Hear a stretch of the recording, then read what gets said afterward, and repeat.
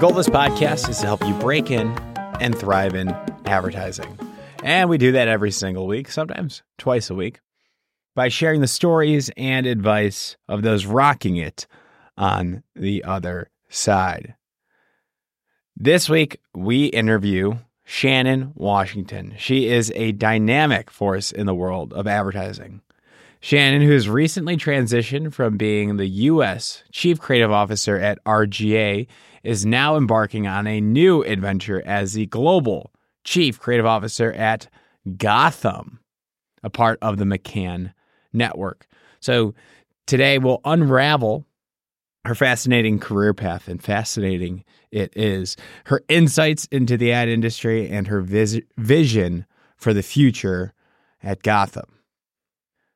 From her initial aspiration to pursue medicine at Howard University to discovering her true calling in the creative arts, Shannon's story is anything but ordinary. Her transition to a BFA focusing on photography, drawing, and design laid the foundation for a vibrant career ahead. We'll explore her early days hustling with various freelance projects, from designing nightclub flyers to creating album covers, which eventually led her to her first agency role at Carroll H. Williams over in Oakland. Throughout this episode, Shannon shares invaluable insights on her career growth, the importance of being adaptable, and the art of building lasting professional relationships. Her journey through different roles, including a significant stint at Current TV that shaped her as an art director, reveals the importance of embracing diverse experiences in one's career path. So, lock in. This is a great one. Shannon is an amazing guest, super honest, it's super fun. If you want to connect with her, you can reach out with me. If you give this show 5 stars and a nice review on Apple Podcasts, connect with me on LinkedIn. I'll make a personal connection for you with Shannon or any of our past guests. Can't confirm or guarantee that they will be able to talk because all these people are super busy, but I will try my best for you. All right, on with the show. This is the Breaking and Entering Advertising Podcast, and as usual, I'm your accomplice, Gino Schellenberger. Kick it, Mikey.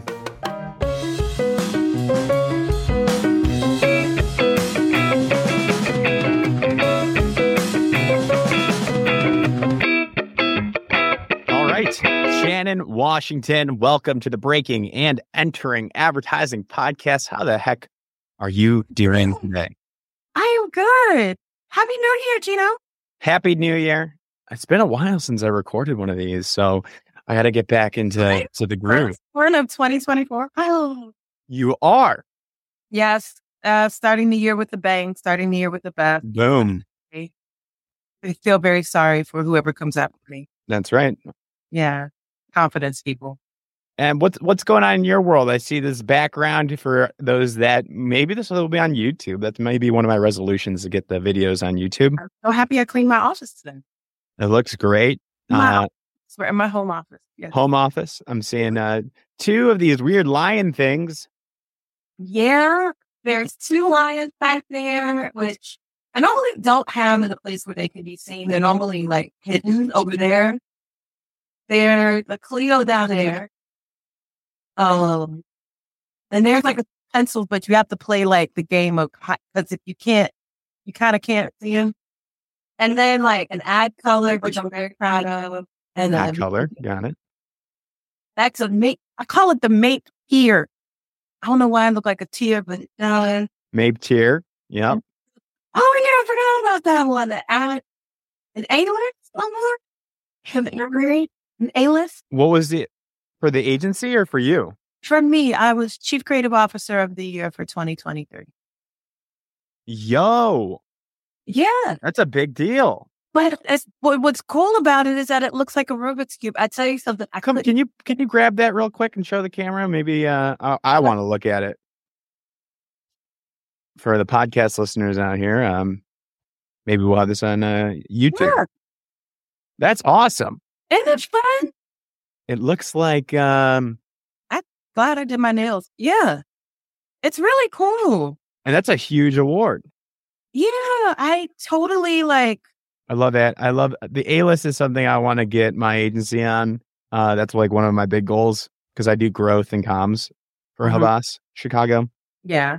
So that's the dream. So I couldn't even go this year. It was so crazy. I was stuck in Barbados, which sounds like a dream, but I couldn't actually leave the country because I was handling my citizenship there.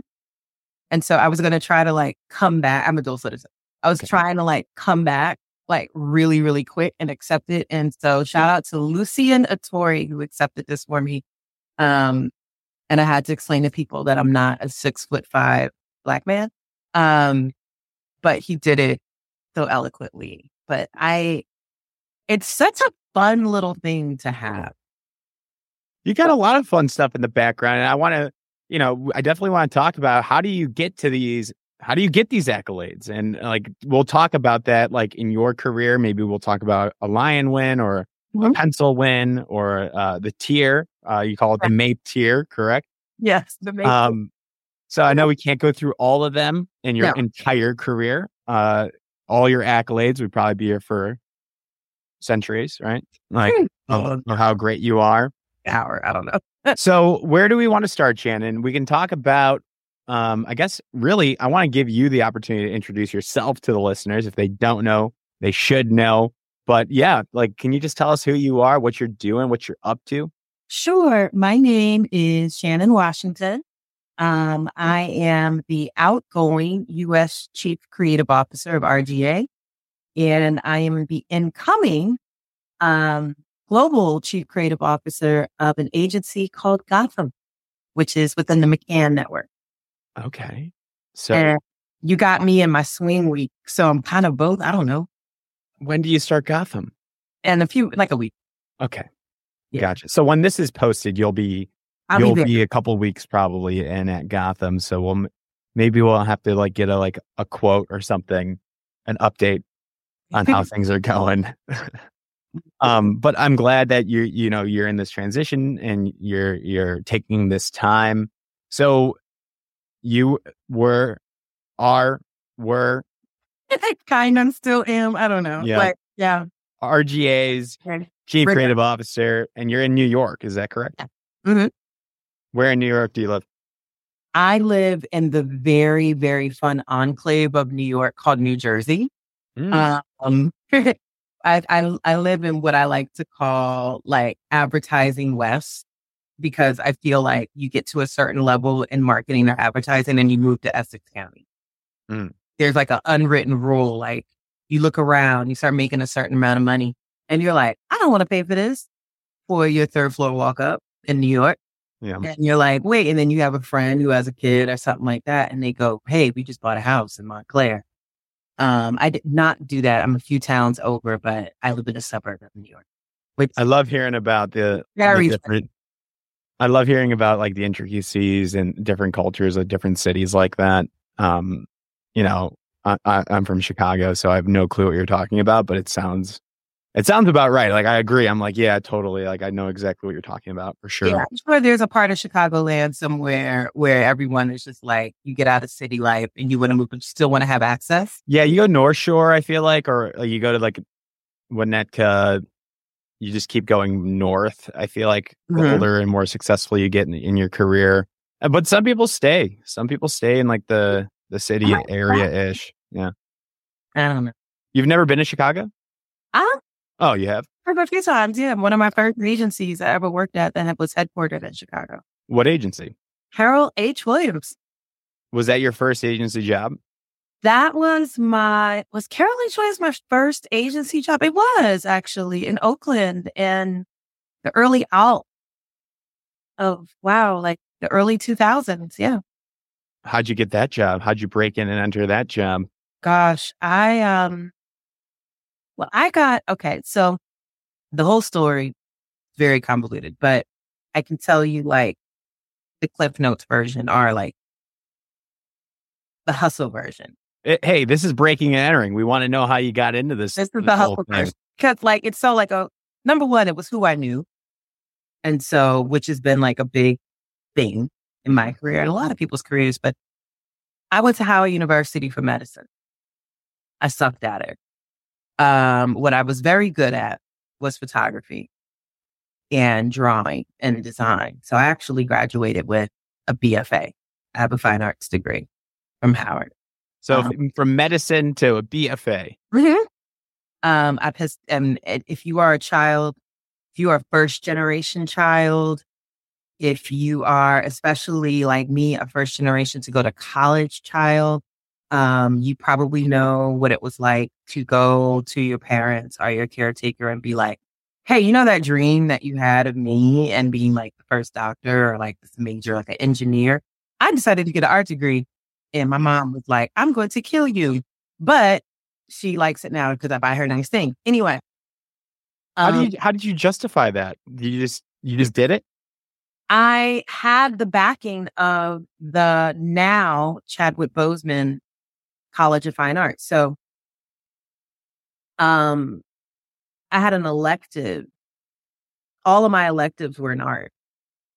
And it was just something that I knew how to do. Like I was a great, I fancied myself a great photographer. I was the rule of thirds. Yeah, like I was very interested in design.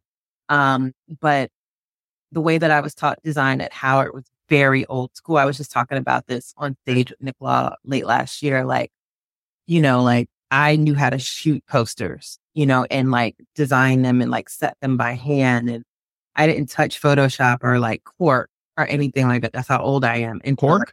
Yeah. Until very, very like after learning how to do things by hand and to cut things and all of that. It was still a very old school printing style studio. And so I was just doing them and I was just really good. I was beasting like everyone in the class, like critiques. I knew how to take criticism well. I knew how to respond. Meanwhile, in like chem and bio, I was just like falling asleep. I hated it. I was just like, what am I doing here? I don't want to hear nobody problems about their body. But I'm very into, but I still love medicine. I still love the way the human body works. I still love things. And I realized like, I love the idea. I love the study of medicine. Like I probably in a whole other life would go into some type of research capacity. I did not want to actively be a doctor though, or a physician assistant. So, electives, you saw that you were good at it. Your energy was flowing towards that. A gentleman by the name of Winston Kennedy, legendary photographer of his own right, was the chair at the time. And he basically, I would never forget, he asked me one day, he's like, what is your major? And I was like, oh, like physician assistant, pre-med, and I think I'm going to minor in photography. And he asked me the same question like 4 times until I realized he wasn't asking me the question. He was telling me what the answer should be, which is like, you should be doing this. And I went to him and I explained to him, like, there's no way in hell my mom was going to like support me coming out of, Howard University with like just an art degree. And he was like, well, I'd like to talk to her. And Professor Floyd Coleman, or is it Dr. Floyd Coleman? I can't remember. Who was also there, also another legendary Black artist in his own right. They talked to my mom for me and they helped me get a scholarship to the school. So she didn't have to pay for all of it, but I had a work study type of deal. Yeah. Yeah. And how that connects to how I got into advertising is actually pretty direct because I still had to subsidize school because I had a scholarship for PA. So now I had to pay more for school, not more, but I had to pay. I was responsible for more school. So I started hustling. And I designed club flyers. I designed flyers for every major nightclub in DC from maybe 1998 to 2001. And I mean like for promoters, for local businesses. And, you get and you talk to people. And I didn't realize what I was looking at were like marketing plans, or guys would like tell me, especially promoters, they would like, say, oh, I want the flyer to say this, or I want it to look like this. And I'd be like, who do you want to get there? And they're like, girls. And I'm like, I'm a girl. Absolutely. Say this. You know what I mean? And like, maybe not have a crazy, like King magazine looking model, or do something like this, a little bit more aspirational. And Within that, I actually got connected to the independent music scene of DC at the time, which is really centered like around U Street, which is nothing like U Street now, but like back in the day when you still had like the Coffee House and State of the Union and the 930 Club, which is still, these are like legendary punk, indie, hip hop venues. When I started to get into that scene, I started to meet bands. I started to do album covers or CD covers. I started to meet promoters. And one of those guys, actually started a marketing company that did youth marketing.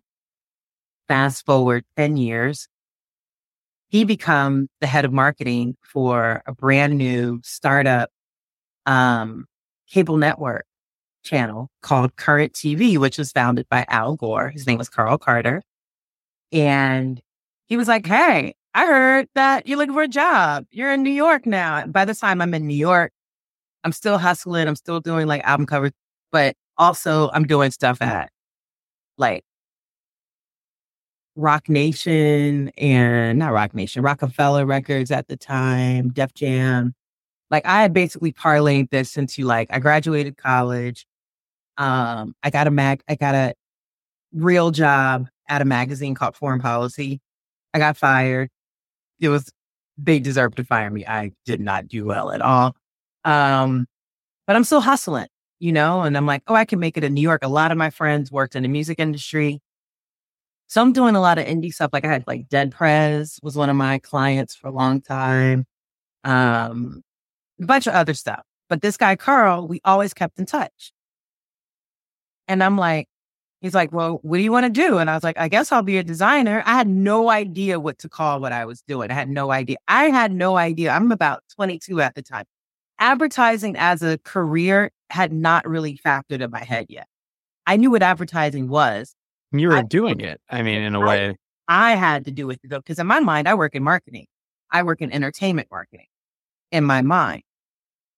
But I also like doing books. I like doing magazines. I like doing, I did a lot of stuff. I just remember I did a book for Lauryn Hill, but it never came out. That's a whole other story.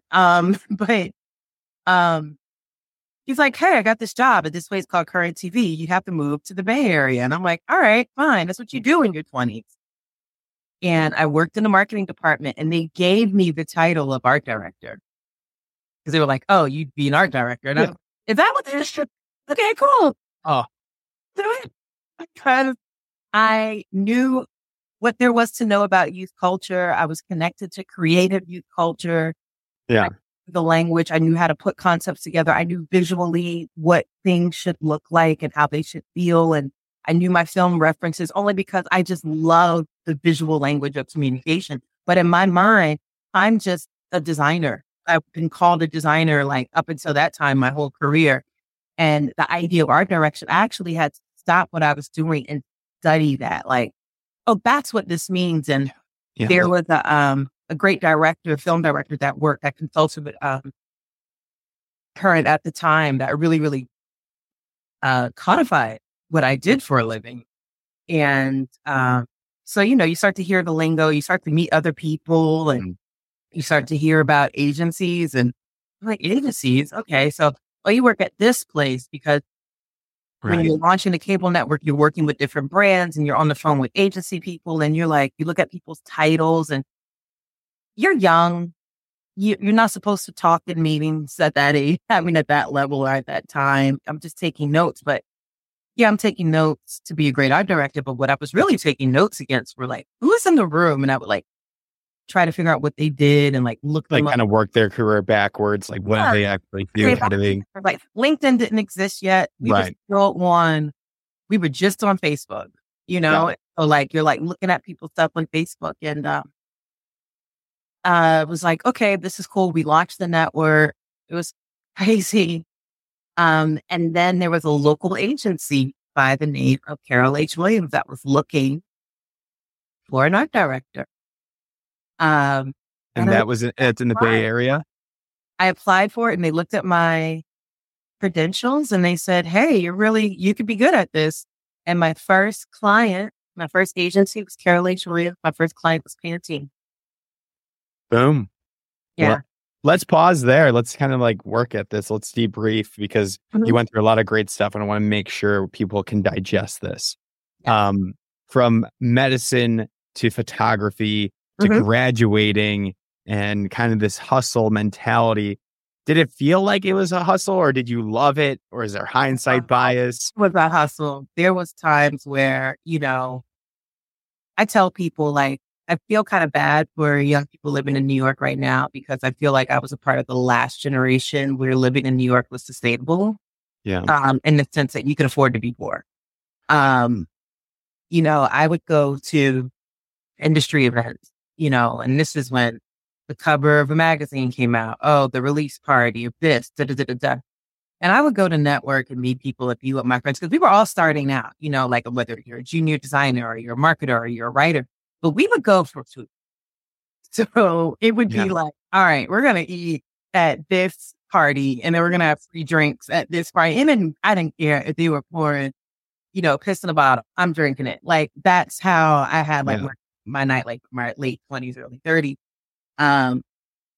But it was a hustle. And I say that because I didn't quite know what I wanted to do, but I knew that I was good at something because people kept calling me or emailing me or finding me or coming up to me and saying, hey, are you the girl who designed this thing? Or you did this flyer. I put myself out there. I made a flyer. It's somewhere in this one of these boxes back here that I put up at coffee shops all around Brooklyn saying, designer, Shannon Washington, designer, or Swash, designer, book, pamphlets, flyer. Swash was your name? And I got calls from that, like I marketed myself as a freelancer and had no idea what freelancing was in the way that I think about it now.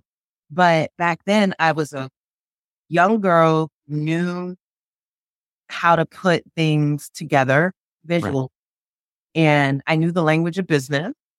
I had a great network of people who are now great editor-in-chiefs and, strategists or whatnot. But back then, you're working at a music label or you're working at a clothing label and we're all poor. When I think about it relatively, we lived in Bed-Stuy before it got cool. Like we couldn't even get cabs. We had to lie and tell people that we lived in Clinton Hill, parts of Brooklyn. So anyone listening to this from Bed-Stuy, I made your neighborhood cool. Just know that I made Boom. Cool. I think like it was a hustle. And so I say it's fun, but it was also like, hey, I'm cooking a pot of spaghetti. Yeah. You got $10 so I can buy some meat and then like split it between like 3 people in my building. Right. Because we were not like, the money wasn't flowing. So it was a little bit of feast or famine, but there was room to also still be creative in this space too. How does this, I guess for the people listening, like, how does this story kind of like, what lessons can they take just from this segment of your career story?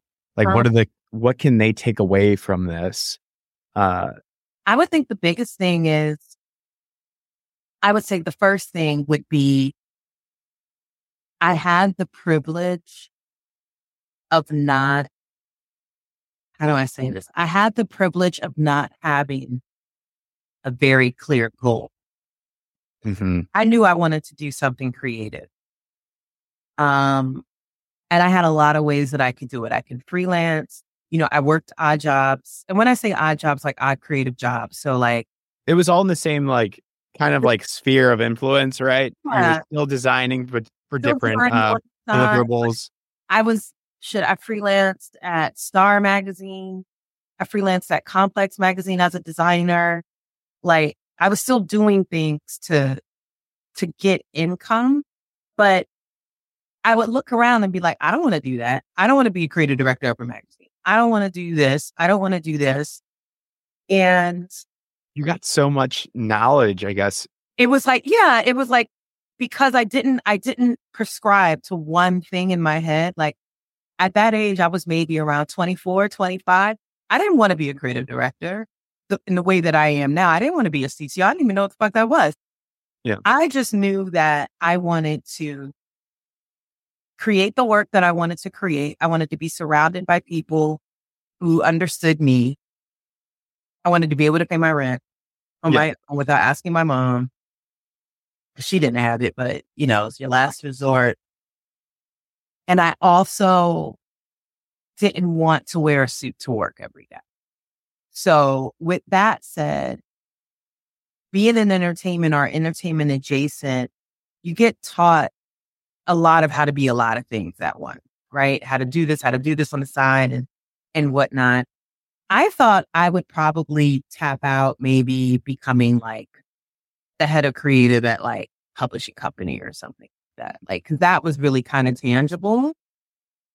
And it wasn't, like I said, until I got out to the West Coast that I was like, wait, I'm doing this kind of wrong. But at that time, because I didn't have a very clear archetype of who I wanted to be, I didn't look at that time as wasted.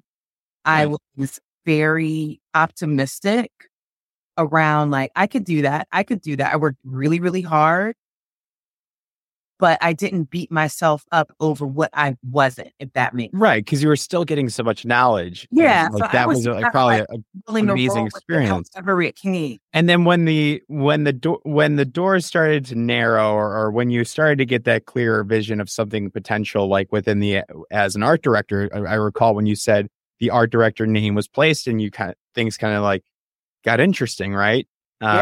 There was a path that it showed itself to you. Oh, for sure. And that was, it really crystallized when I got to Carol H. Williams. Now, and I met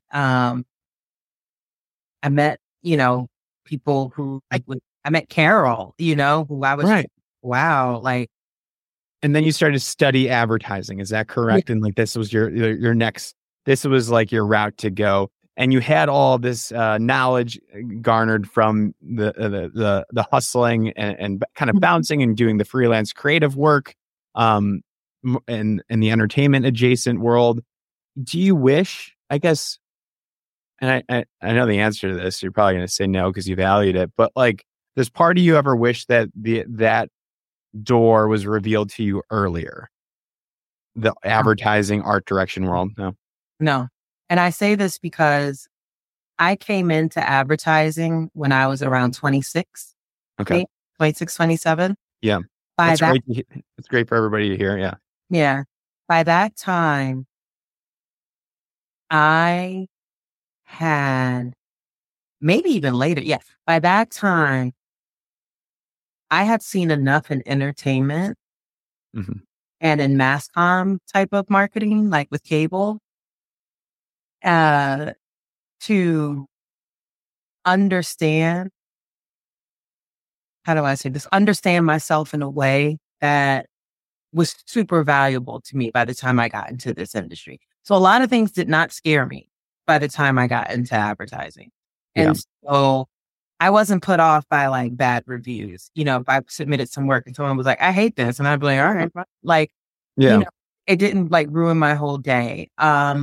I can still deal with like multiple personalities, because if you're going to meet anyone, multiple personalities is going to be in the entertainment industry, right? Got it. It shaped you and it got you prepared. And like, I had a hard, how do I say this? My shield, my Roman shield, the big shield circle thing was already there. Right. So I could kind of roll with the peaks and valleys in a way that I don't think I would have been able to roll with. Starting fresh. Yeah. And I think going back into entertainment too. Like I worked at Carol H. Williams and I went to go work for Puff in his quote unquote advertising agency, I kind of like stayed before I fully got myself out of it. And even that, I would be like, I could deal with anything now. Like I have Lemon D as a boss. Like I can do anything. And something that I think a lesson here is like kind of like the consistency of like following what you're good at and leaning into your strengths like you did. And even if you're not exactly sure what specific route, whether it's advertising, entertainment, or just within the creative communications world, if you kind of stay consistent and keep building a name for yourself and seeking out these opportunities, Yeah. paths will start to reveal for themselves. For me, with this podcast, I posted for like 3 years until I got to where I'm at, where I'm like, everything's clicking. And it all kind of built itself over time. But if I would have quit, I probably wouldn't be where I'm at today. And I post every single week. That consistency. Now I'm doing growth in comms for an agency, marketing the agency, because I know the ad trade journalists. I know what the other agencies are doing. And it just like created the perfect opportunity. And I'm assuming that that's very similar. It sounds like that's very similar what happened in your condition. 100%. If there was one thing that came out of all those places, whether I worked there for a year or a week, I never closed the door ugly. Even when the situation wasn't good, I always tried to at least, grow my network in some way. And that was something that my mom taught me, like, leave better than what you came. Like, even if you're not leaving on the best of terms, like, be grateful when you do it.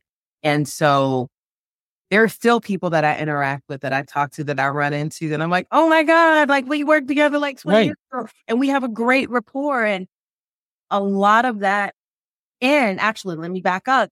A lot of those people that I was hustling with in Brooklyn, some of them have become my clients, at R.G.A, at Deutsch, at a few other places. And, I will get on, this actually happened a few years ago. I get on the call and I'm like, wait, we went, we used to live down the street from each other and hang out at the same, like, bar. And now, like, I'm about to pitch you business. Like, and now you're going to have an advantage. And so, like, it's good to walk into every situation, not necessarily. And I tell this to young creatives, like, you can't look at everything as through a lens of like, okay, so what is this going to do for me?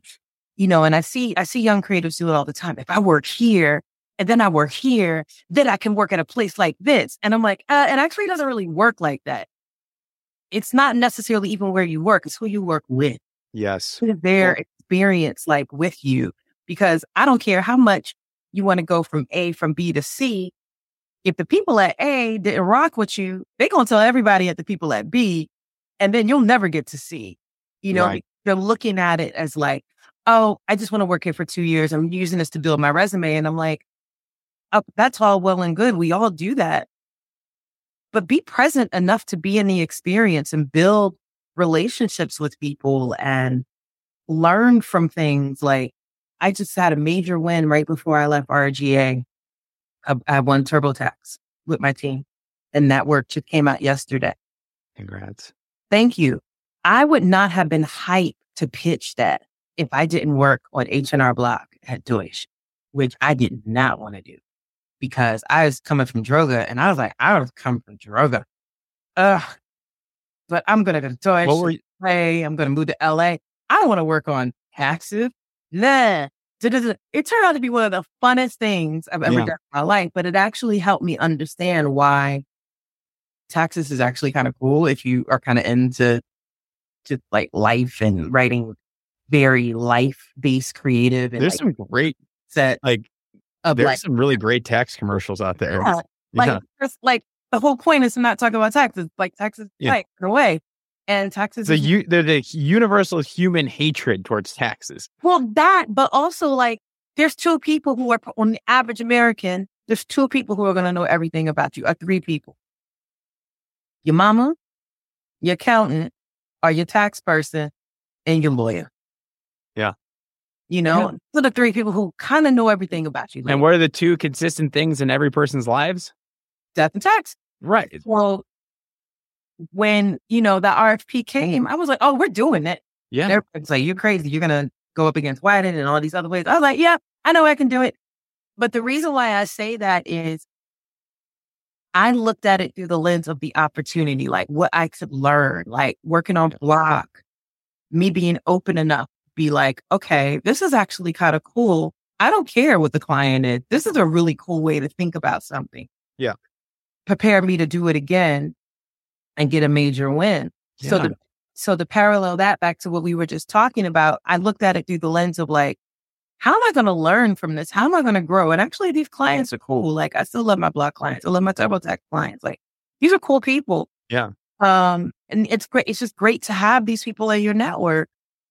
That's really what's going to get you through to not even at my level, but going way beyond it. Like, my experience, I've really enjoyed my time in a industry that like wasn't even made for me, to be quite honest.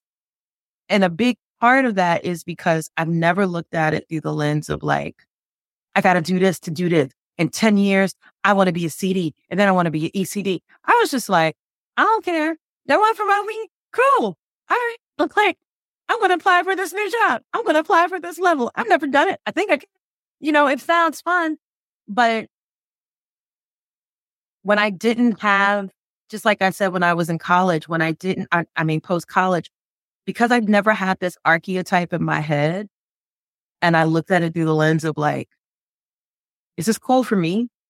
I can do that really well. I can do that better than the person doing it. I'm gonna fucking do it. Yeah. It makes it enjoyable. Yeah.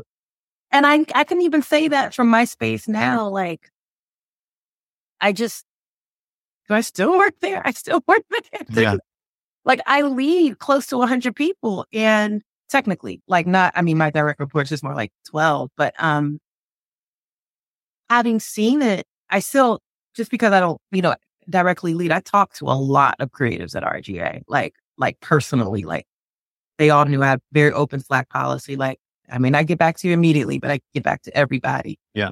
And one of the more consistent pieces of feedback that I would give people is just like, release yourself from this expectation of what you feel like this is going to be like, because you're not going to have any fun, and you can have a lot of fun because we do the dumbest shit in the world if you really think about it. Yeah. And we get paid a lot to do it. Yeah. And the window that we have to do it is not big. Shrinking.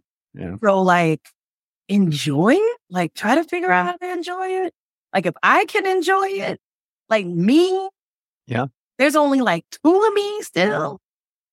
Come on. Like, if I can enjoy it, and I haven't enjoyed it all the time, but a big part of that enjoyment has been, I have never, ever wanted to be, I'm not going to say anyone's name. I'm going to make up a made up name. I've never wanted to be Greg Beresford. Love you, Greg. I love you, Chris. But I've never wanted to be Chris Beresford. I've never wanted. I just connected those. I've never said I want to do that. Yeah. I've always said I want to have a really good time doing it, and I want to do what I'm good at. Right. Whatever that looks like. I love that. I get so caught up too in like the career planning, being like younger in my career. I had like pinpoints or like milestones that I had, timelines, and now I'm kind of letting go of that and having just more of a North Star instead of like, here's where I need to be in 3 years. It's more of like, this is where I want, like, this is the route that I want to go in this growth section of advertising. I just got into that route now, and I can see myself kind of hanging out here for a while. And now I'm not too worried about the specific like milestones within this career route, but I did want to make sure that I got into that, to that kind of like, to this growth in comms world. And I did that. So like, once now I'm having fun. Yeah. Once you get in there, and getting in there is a thing. Yeah. Getting in there is a thing, right? It's yeah. Not easy. It's not hard. It's not easy.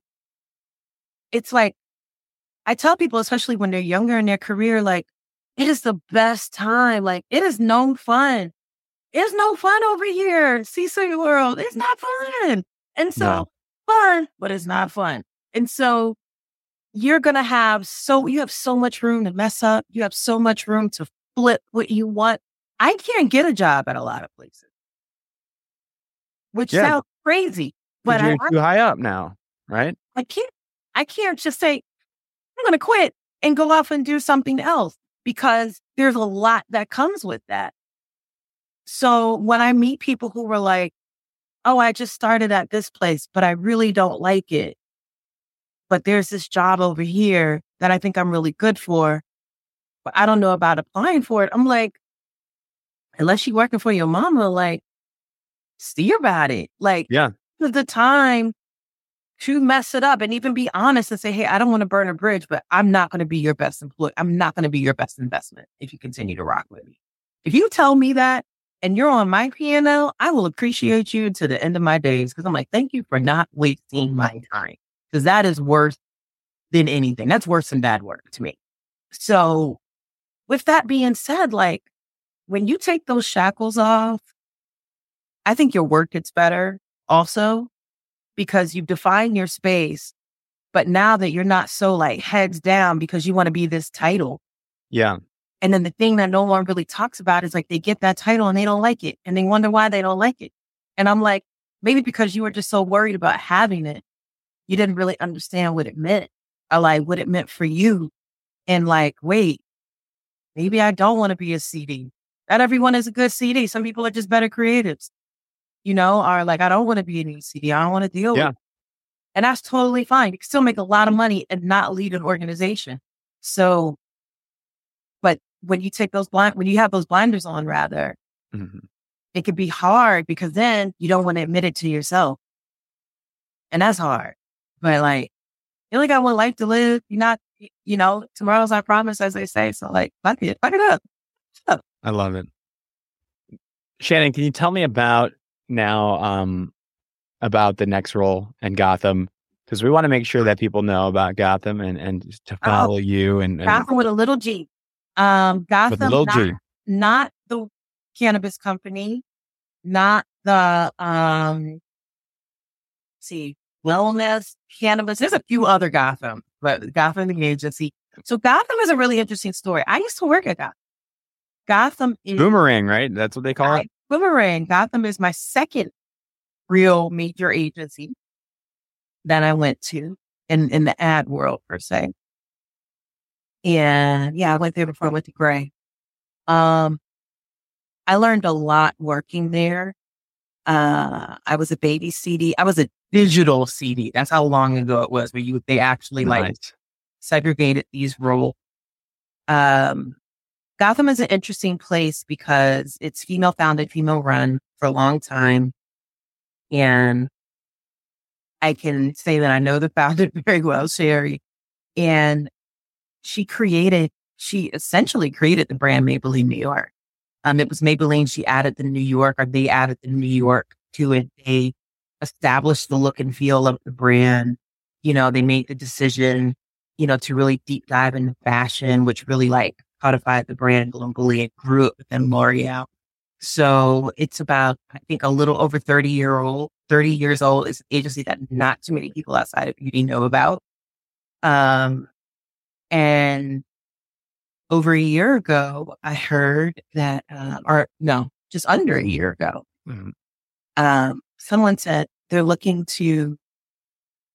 for a new leader for Gotham. And I hadn't thought about Gotham in years. But it's not for a new leader. And I was like, oh, so probably going to be someone for beauty. They're like, no, they want to really invest and grow the agency into a boutique shop, like, a small, nimble, shop that goes way beyond beauty. And that's just, it's a smart business decision on the behalf of McCann, because big behemoths can't move the way that like a small place can move. So it's a subsidiary of McCann World Group Network. Yep. Then the McCann World Group Network, yeah. And it has a different name. Mm-hmm. So then having a different name, it has that Maybelline, has that the preconceived or like the perception of beauty. So you have to come in there now and expand upon that, or reposition or lean into it. And then other going to say like beauty is our heritage. We have a great acknowledge where you've been, what makes Gotham, then other spaces. Yeah. Right. And then expanding and saying we're open, we can help other, adjacent or not even as well. Yeah, not even. It could be completely new sectors. My job is really going to be it's a wonderful relationship with L'Oreal to fortify that and then say, where can we take this? And, I'm a great case study in that. Like, I worked in beauty for so long to the point where I got typecast a bit when I was younger, but I really like beauty. And the reason why is because, like, look at me, I'm not wearing any makeup now. I'm not like a quote unquote beauty girl, but beauty speaks to people in so many different levels, physically, emotionally, and mentally, right? It is also just a really fascinating industry, in the way that it crosses into culture, crosses into technology. CPG is always just fun. It's like fun to do to me. Like I've done every category I feel like I can think of, and I still like CPG and spirits the best. And so when I thought about the work that I had done, right, that not like netted me the most awards, but netted me the most satisfaction. Sure. One of them was beauty. It was Sephora Black Beauty is Beauty. And I was like, let me stop running away from this because beauty can't stop chasing me. Yeah, it keeps calling. Listen to something out there. But it's not every day you look up as an agency leader at a great place like R.G.A. and say, wait, I can do this on my own. Like if I could do what I did at R.G.A. in 3.5 years, almost 4 years, that is like 8 times the size of this small place. What can I do at this small place? Yeah. And I'm returning to work with people that are still there that I love. Back to our previous conversation, right? And that I kept, great relationships with. And I also love the fact that I'm standing on the shoulders of great, lady creatives who built that place. And so many wonderful people have gone through that shop unknown. And so one of my personal kind of like attractions to going there was saying like, one of the most successful agencies in this industry that people do not know about were female founded and ran for close to 30 years. And I'd love to be a part of the class that kind of like debuts it on a wider schedule. a wider playing field.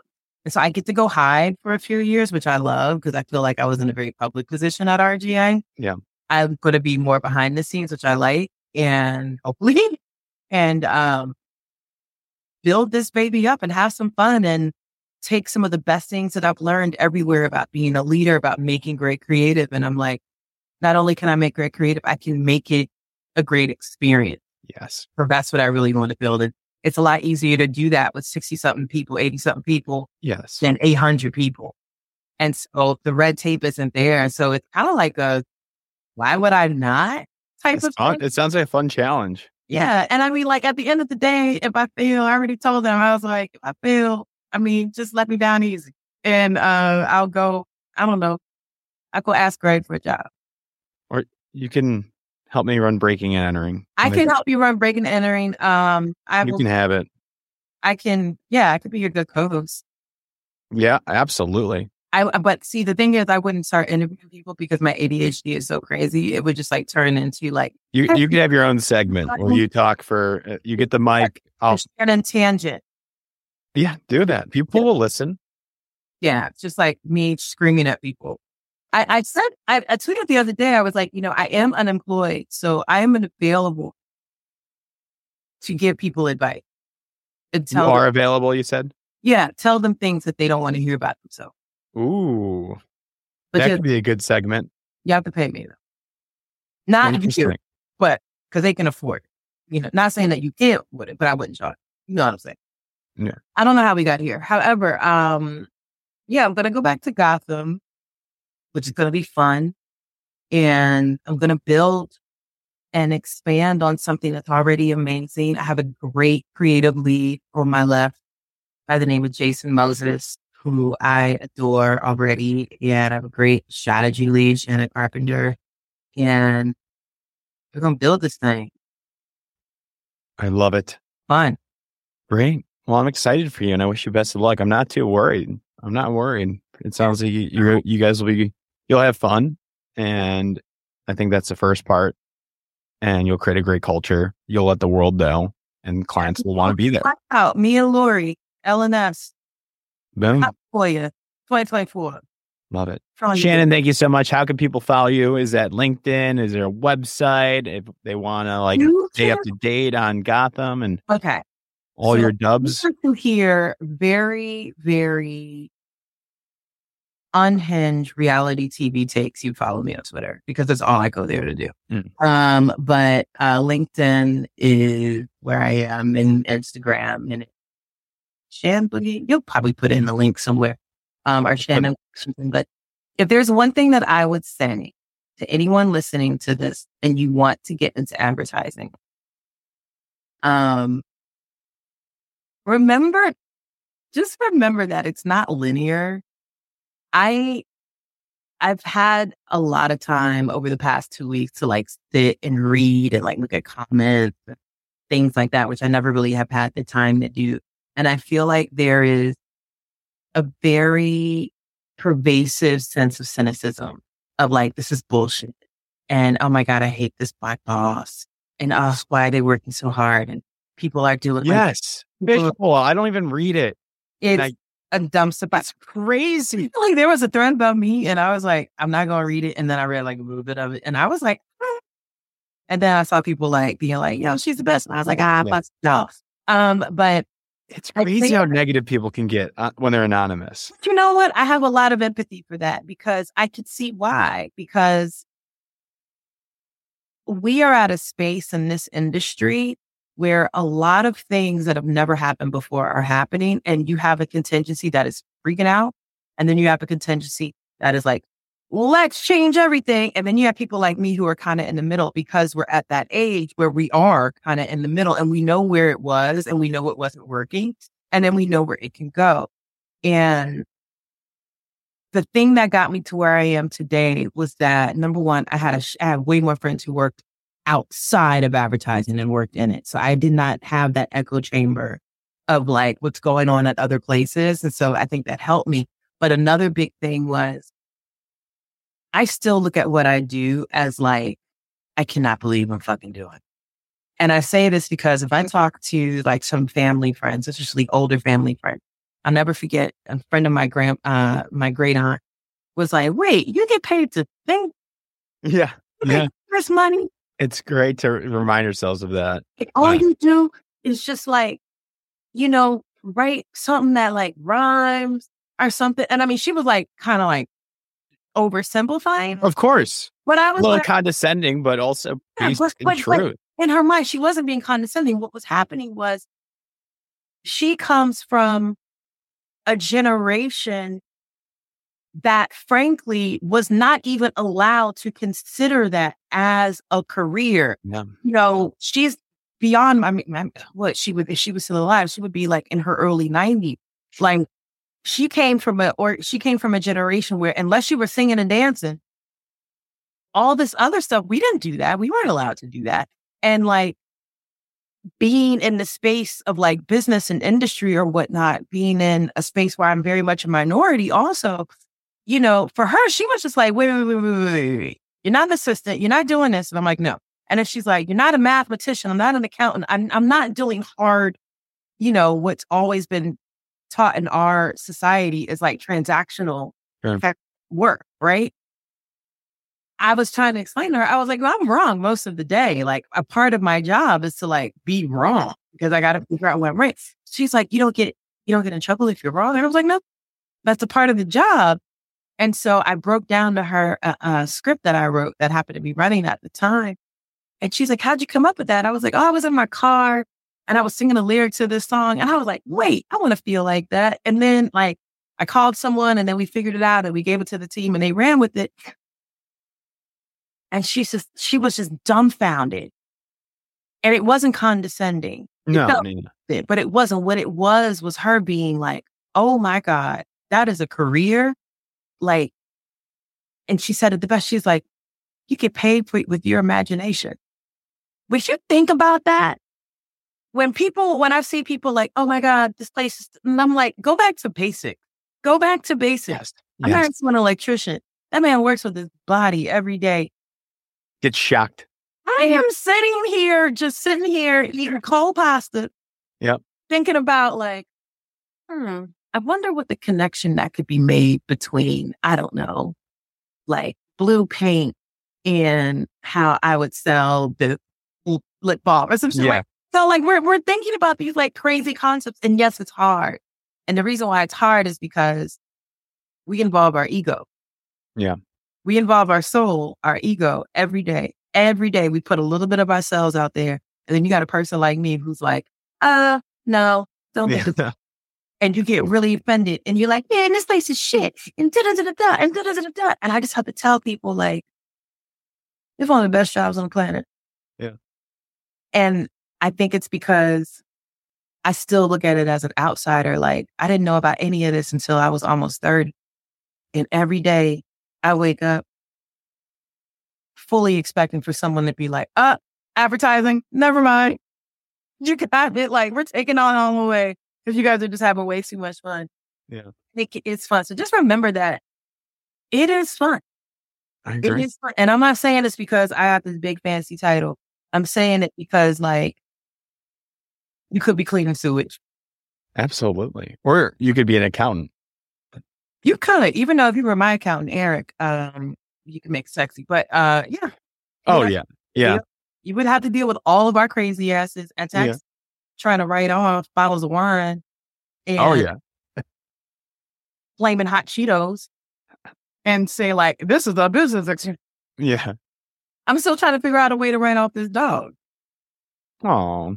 Every day, you can't see him, but like every day I'm just like, do something really quick on the gram and I could like make you an influencer. I don't know. Like, yeah, like it's a funny year. And I think it's special that I be like your first person, and not because I'm your first person, but this is also the quarter in which a lot of people are figuring out like, oh my God, do I want to do this or whatnot? Stay in it. We need more people. We need more people who look like me. We need more people who don't come from this industry. We need just more people.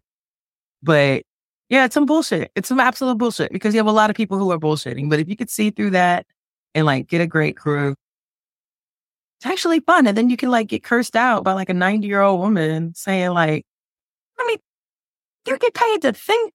Yeah. The hell is that? And you could go home like, damn, I do get paid just to fucking think. I love it. Yeah. I said it this morning to a coworker. I always like to get in. I go in every day to the office and he was like, how you doing? I literally said, I'm excited to work today. He's like, really? I'm like, yeah. I said, I'm excited every day I got a job. Yeah. But no, it's true. And you know what is funny? I did something. Well, I don't know when my mother will never listen to this. So I'll say this much. I did something that I'm like, I wrote my mom into a commercial. That's going to Did you really? Yeah. And I'm like, this is why it's so fun. Because like, you could point at something and be like, I did that. Oh, yeah.